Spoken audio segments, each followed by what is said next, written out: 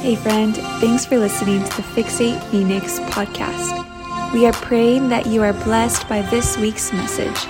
If you would like to partner with the future of Fixate, you can visit fixatephx.com/give. Amen. So we've been in a series here called Wholistic Habits, and for some of you guys who you haven't been here before, essentially what we're talking about is habits that have the whole of us. And so the habits that have the whole of us, this really came from a passage in Leviticus, and I've said this every week, but I think this is my last week of Holistic Habits. I think it is. I've said this every week, where in Leviticus, if you actually research, as the Levitical tribe is blessed and kind of elevated into the place of contending for the people and carrying on the procedures of the temple. It says that they are holy, WHOLLY, devoted to God.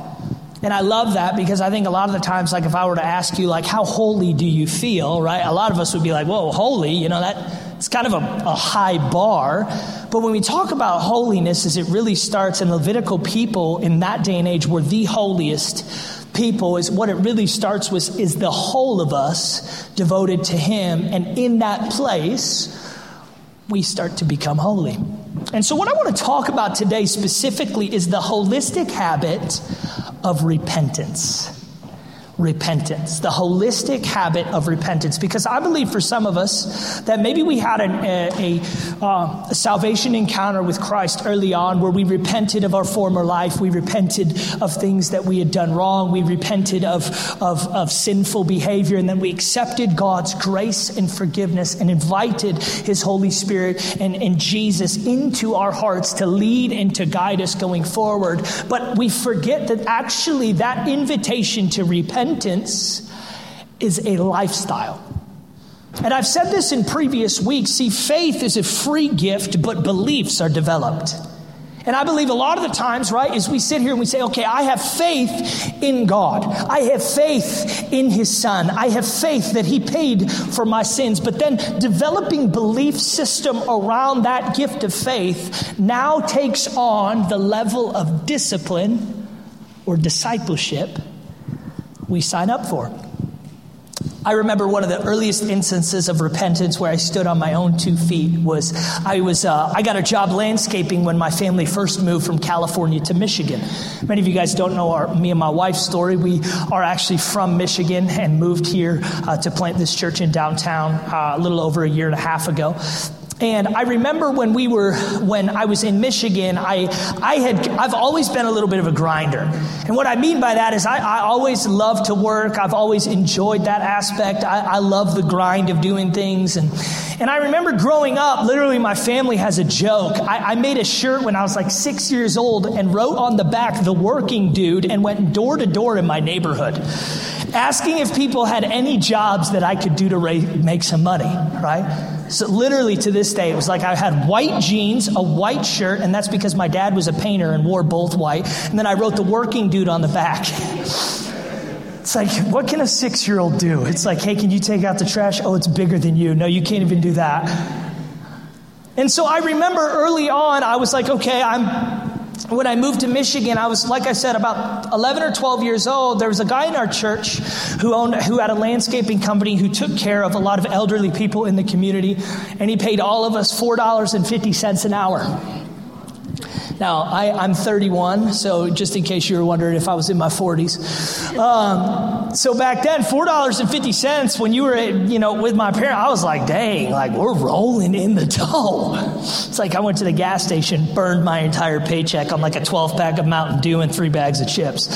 But I remember I was so excited to get to work. And so early on, what would happen is he actually had a house that was right on Lake Michigan. So in the summer times, we would work, then we'd go to the beach.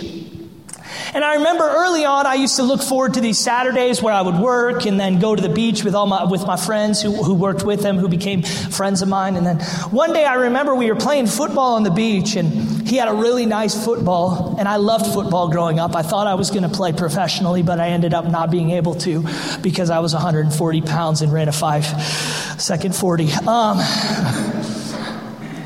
But I remember we were all playing football. We went up to the house, and I remember looking at all my friends Some of you guys are like, this is a really random story. You'll see I'm going somewhere with this.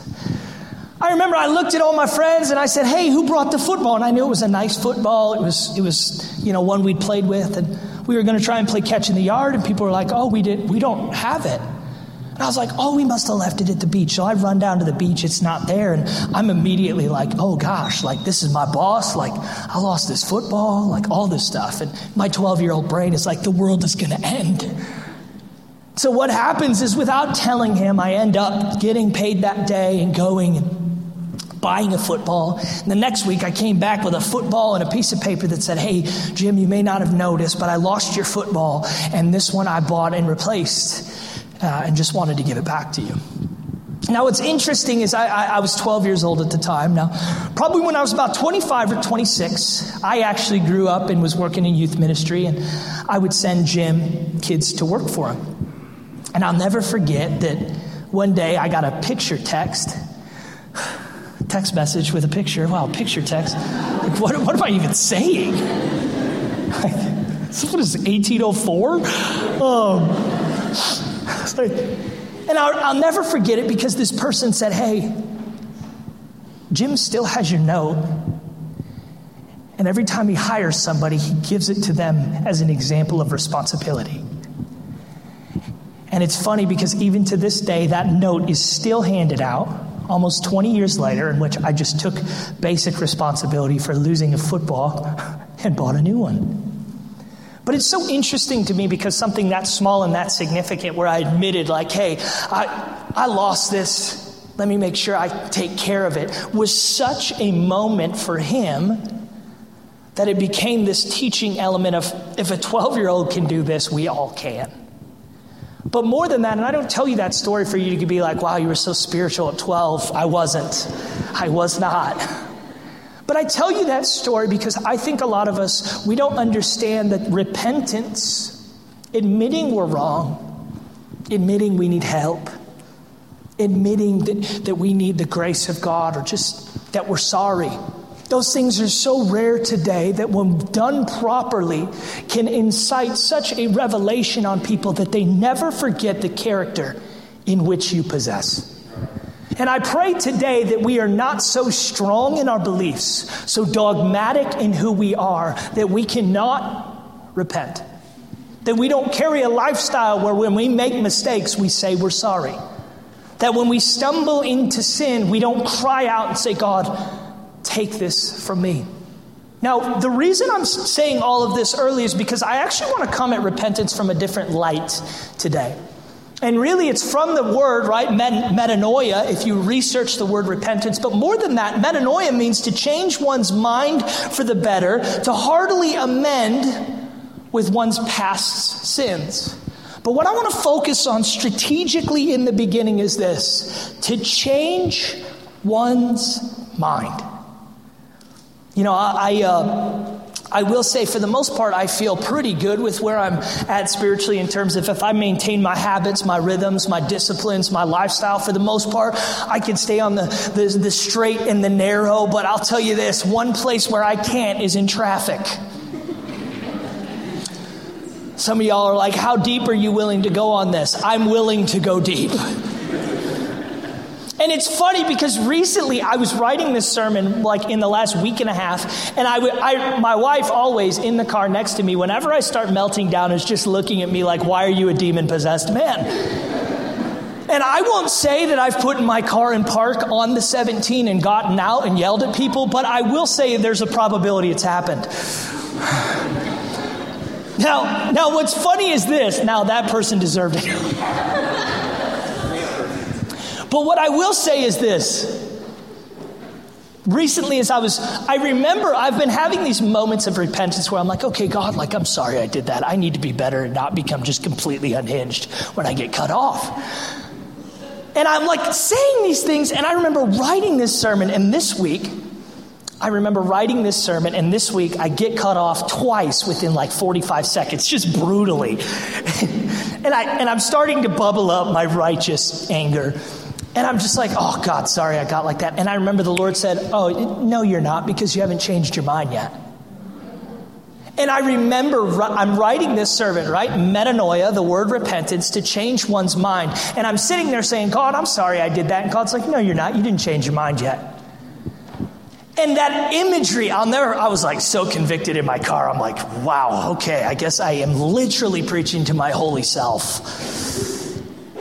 But I do believe that today, when we talk about repentance, do we include, have we changed our mind about the behavior? Because I believe for a lot of us, what we don't realize is we're saying, God, I want your grace. God, I want your forgiveness. God, I want to change. But I'm not willing to change my mind. I'm not willing to think differently. I'm not willing to be self-aware enough to say, all right, God, I'm sorry I did that and I'm not going to do it again. Help me be better.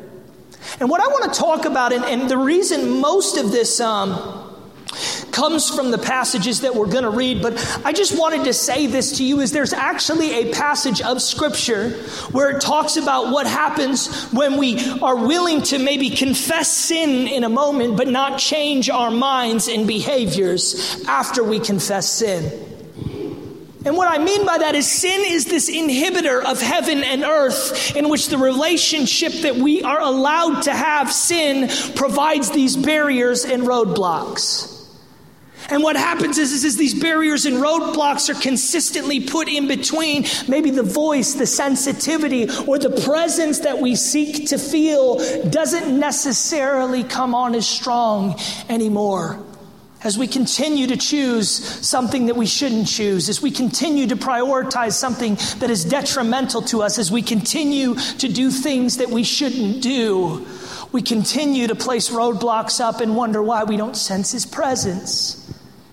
Then as we repent, what happens is these roadblocks are removed, but they're only removed if we have the mindset of, God, change my mind about the removal and why it's important. Change my mind about why I need to do this and walk out in this direction. Change who I am. And it's interesting because in Matthew, I'm just going to reference it, Matthew 11, 20 through verse 21, Jesus renounces cities in which He has seen people repent but not change. He's seen people receive the gifts of His healing, His mercy, and His grace, receive the gifts of seeing the miraculous take place in their midst, yet not renounce. And He literally says, woe to you. If I would have done these works anywhere else, people would have wholeheartedly changed, but your wholeheartedness that you think is not wholehearted. Metanoia, change your mind. Repentance, God, change my mind.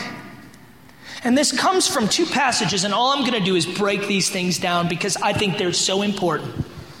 Because at the end of Malachi, going into the book of Matthew, what we see is there's about 400 years, scholars believe, of prophetic silence.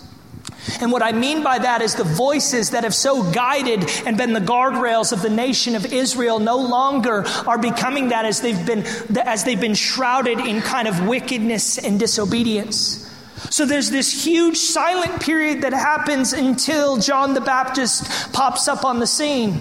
Now what you need to realize is John the Baptist precedes Jesus as this messenger of who is to come.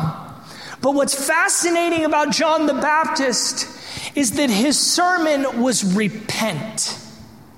It's all about repentance. The very first sermon John the Baptist preached, the very first words coming out of his mouth, repent. And we're going to actually read these. It says this. In Matthew 3, verses 4 through 10, it says, now John himself had a garment of camel's hair and a leather belt around his waist. And his food was locusts and wild honey. How many of you guys have that John the Baptist diet? It's a new fad. Locusts and wild honey. Could you imagine? I feel like there's going to come a day when people walk up and they're literally eating locusts and honey. And you're like, oh, the John the Baptist.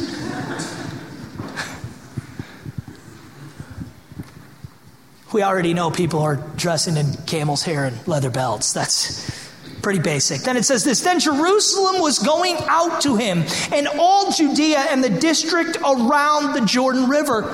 And they were being baptized by him in the Jordan River as they confessed their sins, as they're repenting. But when he saw many of the Pharisee and Sadducee coming for baptism, he said to them, "You brood of vipers, who warned you to flee from the wrath that is to come?" And this is the foundational verse I want you to stand on today. "Therefore, bear fruit in keeping with repentance." If I walked up to you and like, "Hey, what spiritual fruit are you like seeing in your life?" Right? A lot of us would be like, "Well, that's a really weird question to ask." But a biblical response would be, "Well, I'm keeping with repentance, and in that place I know I'm bearing fruit." Think about that. I keep with repentance, and I know that it bears fruit in my life. Let's continue to read. It says this, "And do not suppose that you can say to yourselves, 'We have Abraham for our father.' For I say to you that from these stones God is able to raise up children to Abraham. The axe is laid at the root of the trees. Therefore, every tree that does not bear good fruit is cut down and thrown into the fire." I think a lot of us do not understand the symbolism of John the Baptist. Okay, we read and we're like, okay, all of Jerusalem is emptying to come see him. All of Judea emptying to come see him. The areas around the Jordan River emptying to come see him. Why is this? See, John the Baptist, his repentance, the repentance that he's preaching is different in essence than anything that has ever been read before.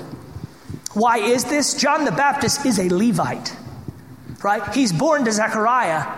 He's born, and if you look at specifically his story, his dad is a high priest.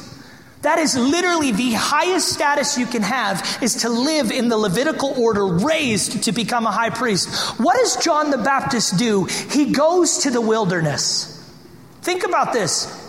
We do not have any recollection of these Levites literally leaving the high priestly line to just go into the wilderness. Now we know Isaiah and Jeremiah, these prophetic voices, but back then, this is completely uncommon. Hundreds and hundreds of years, we haven't just had these guys leave and completely rely on God in the desert, leaving behind the right of being a high priest, and then from that place lead a movement of repentance. But the repentance is not normal repentance, because it's repentance accompanied by baptism.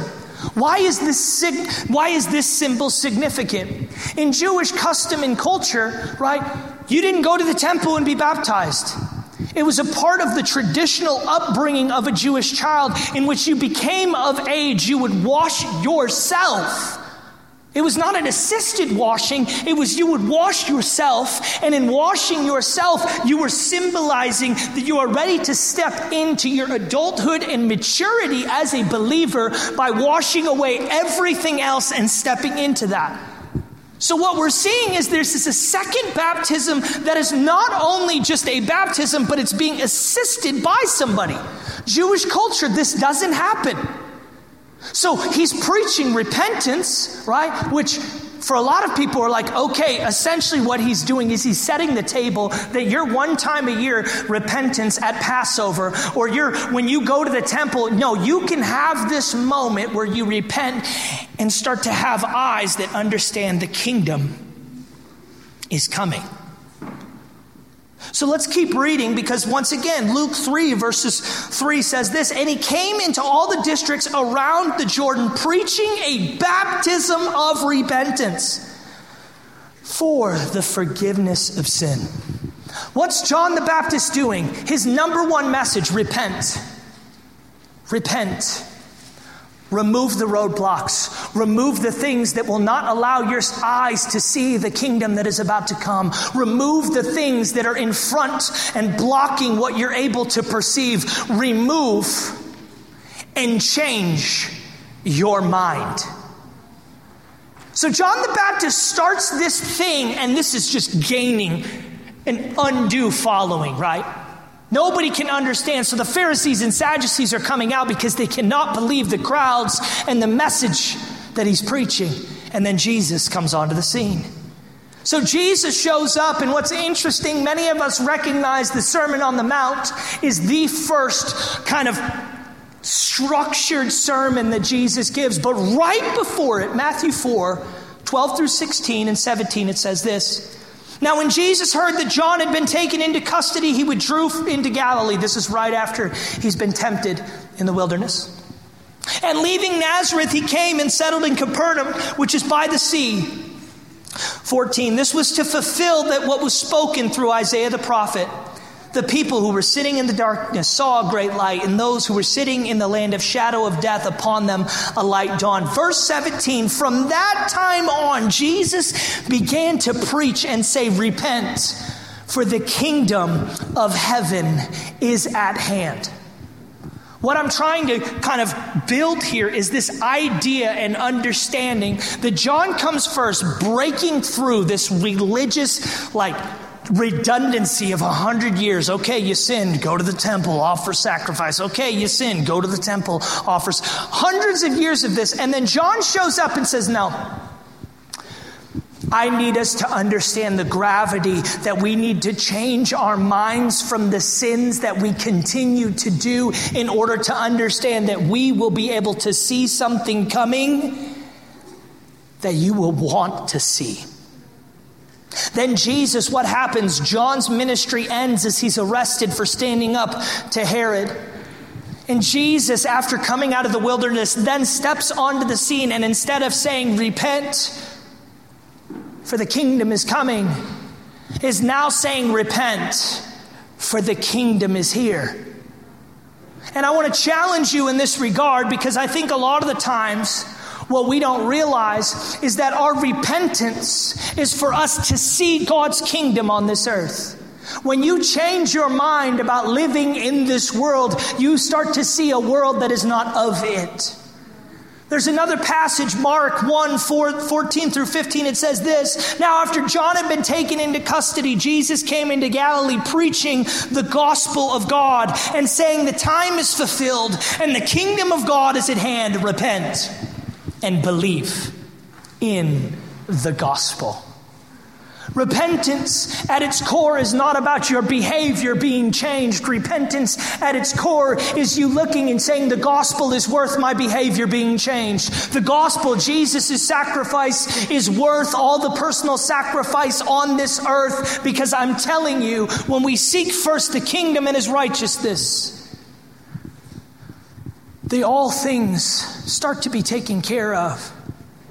When we start to develop the character, behavior, habits, and disciplines of Jesus, we start to live and experience the things that Jesus lived and experienced.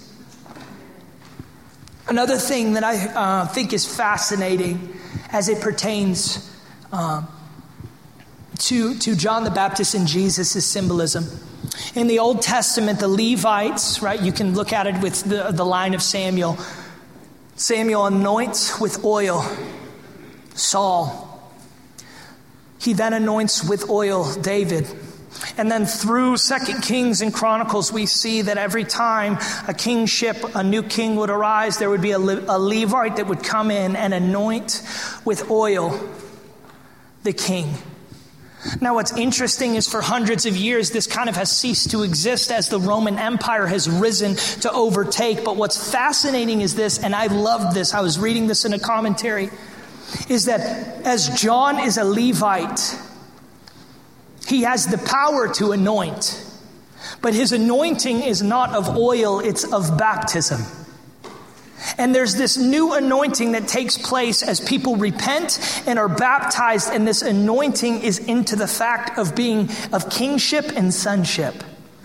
And I want to challenge you in this, is have we repented, changed our mind, and then been baptized into that kingship and sonship and the symbolism of what they possess for us? And more than anything today, what I want you to understand and what I want you to think about is, are we people of true repentance? In which when we repent, we change our minds. And not only that, we change our perception of the entire subject matter and place it in submission to the Word of God and the Spirit of His truth and grace. I want to challenge you, because I think a lot of the times repentance is this thing that we use and hope that it's just something that can reconstruct or provide reconciliation. And God is saying, no, this is a gift of awareness of the need to change your mind. No longer is this about, okay, God, just absolve the sin and receive the grace. It is no, God, when we pray prayers of repentance, we pray prayers of God, change my mind, change my perception, change my understanding of this behavior and this habit, change it. That is the foundation we're talking about today. So what I want to do with my just remaining couple moments is talk about how we live out repentance that fulfills. You know, I love saying the word fulfillment today because I believe that this in Scripture is the thing that is most missed, is the idea that God truly wants to fulfill you. Not just fill you with Him, but provide a fulfillment that you can carry into your work, into your family, into the rigidness and sometimes even the overwhelmedness of this world, to carry this fulfillment of saying, okay, I maybe am not doing what I thought I'm doing, but I know that I'm carrying something I never thought I could carry. And in that place, God births an identity in you. And I think a lot of the time, if I were to ask you the question, how fulfilled are you? That's something that maybe we struggle with. When we're laying on our pillow at night wondering, God, are you there? Do you see me? Do you have a plan? It's not an issue of if those things are true. It's an issue of sensing the fulfillment of His presence. And I believe that repentance, what it does is it changes the mind to allow the filling to switch to fulfilling. So what I want to do is I want to talk about how we live out repentance that fulfills. The first thing, the more comfortable your repentance is, the less power of transformation and reconciliation it possesses. It's sad today that most of the time we think about repentance, we think about half-hearted attempts to make right something that was wrong. Not a level of depth, accountability, and change-mindedness that contorts and transforms your reality in something different. See, that idea of repentance is not something where it's like, okay, God, help me.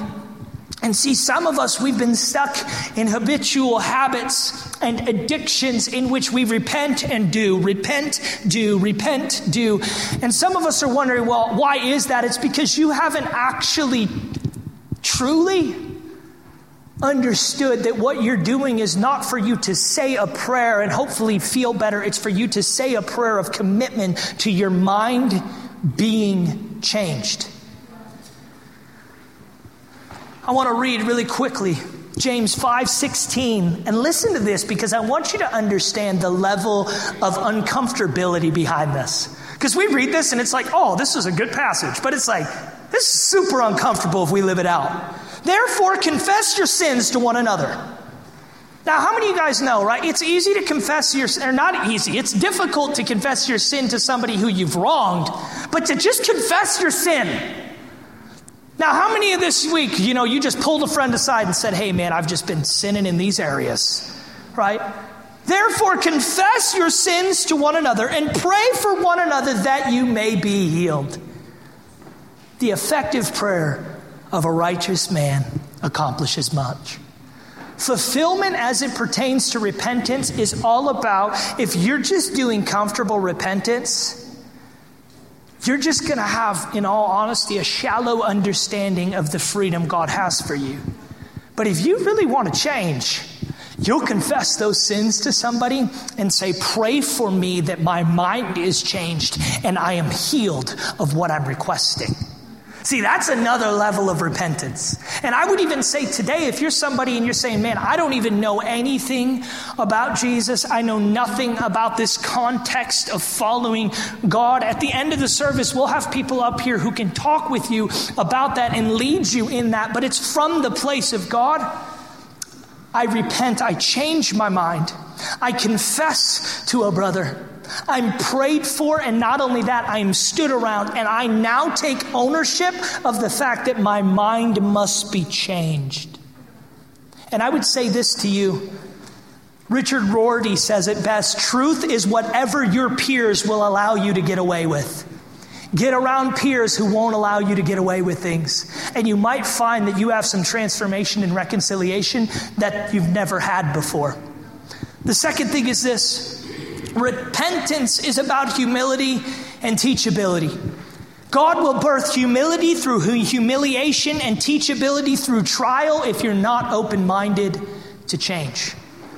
I'm going to read that again. God will birth humility through humiliation and teachability through trial if you're not open-minded to change. Humility and teachability is we can receive, but not only receive. We can be taught, but not only just taught. We pursue transformation. From the place of being able to receive, we don't just go, wow, that was really good what you said to me. Or, oh, that was really good. It made a lot of sense. But God, what does this mean? And how do I walk out changing? When it comes to repentance, it's, God, I am repenting, turning, changing my mind. Keep me humble and teachable to walk these things out. Surround me with people who will hold me accountable so I don't live in the humiliation and the trial because I wasn't humble and teachable.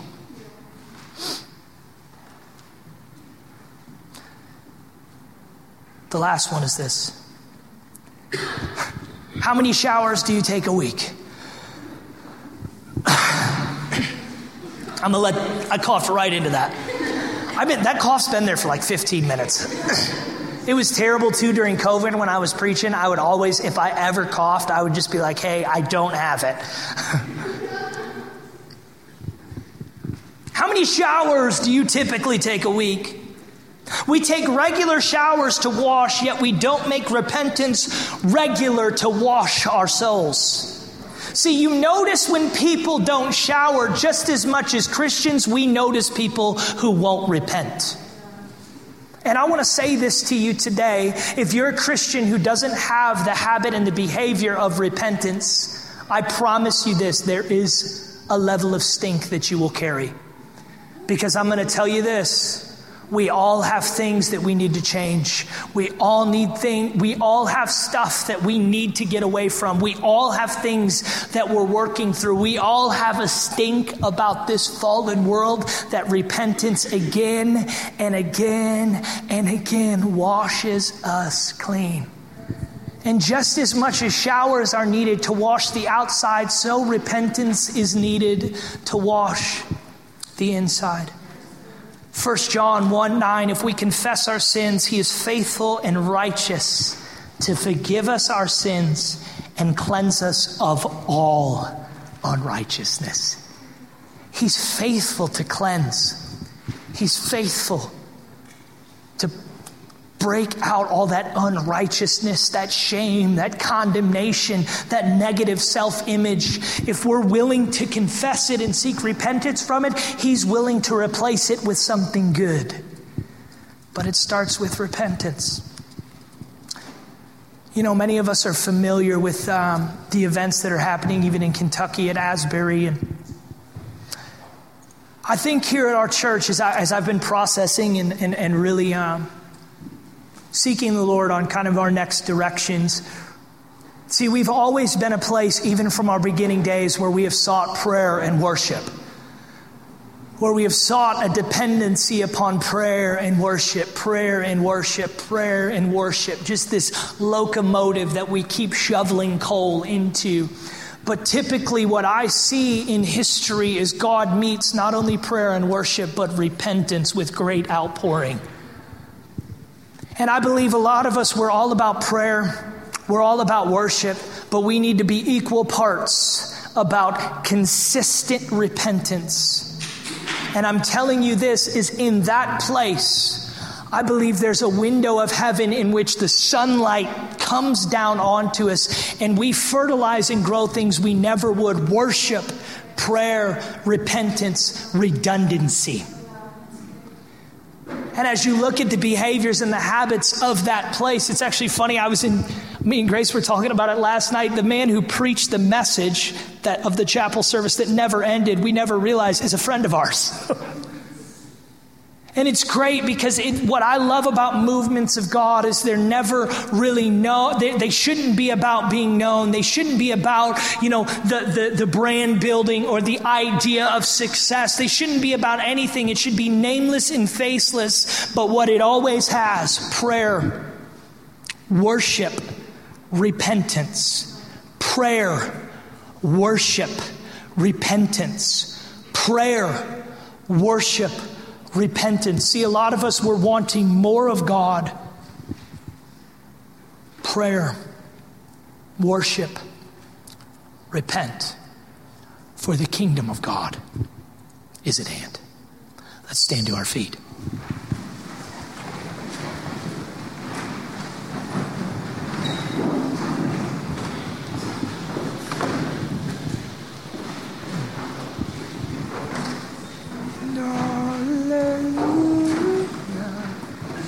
If you're familiar with our habits and behaviors here, you know that I like to type out a prayer of this message and read it over the congregation. So whatever your posture of receptivity is, whatever that is, I pray that this meets you where you are. God, today, would you give us a heart of repentance? Give us a spirit that longs to be washed of its sins, to be open-minded to the change you want for us, that is sensitive to your spirit and to your word. God, may it never be said of us we would not admit our wrongs, that we didn't have a lifestyle of repentance that then bore fruit. Oh God, you have given us the gift of sin recognition through awareness of your word, spirit, and deep community that will not allow our iron to grow dull, but rather pursues iron that sharpens iron through a mind that is open to change. May we be the ones willing to go first, willing to say when we have made mistakes, that we may confess, pray, and receive healing. Oh God, we confess and know you are faithful and just to forgive and cleanse. God, today we renounce any hold of sin on our lives. Our minds are not just open and willing to change, they are resolute in seeking and implementing change that produces greater intimacy and awareness of you. May it be said of us, may it be said of this house, that we are people of worship, people of prayer, and people of deep, deep repentance. In Jesus' name, amen. As we go into worship, I just feel a sense to do this. If you're needing a time of just repentance right now, whether that's in your seat or up front, you are welcome to do that. I feel like this word, there are people who God's saying, I want you to change your mind today. I want you to change your mind today. I want you to change your mind today. I want you to change your mind today. And this invitation is the first step to saying, God, I want to change my mind from sin, from shame, from addiction, from bondage. I want to change my mind. So as we worship, whether that's you in your chair or whether that's you coming forward and just kneeling here, it's from the place of God, change my mind. Remove the obstacle and remove the barrier. And in doing that, give me a glimpse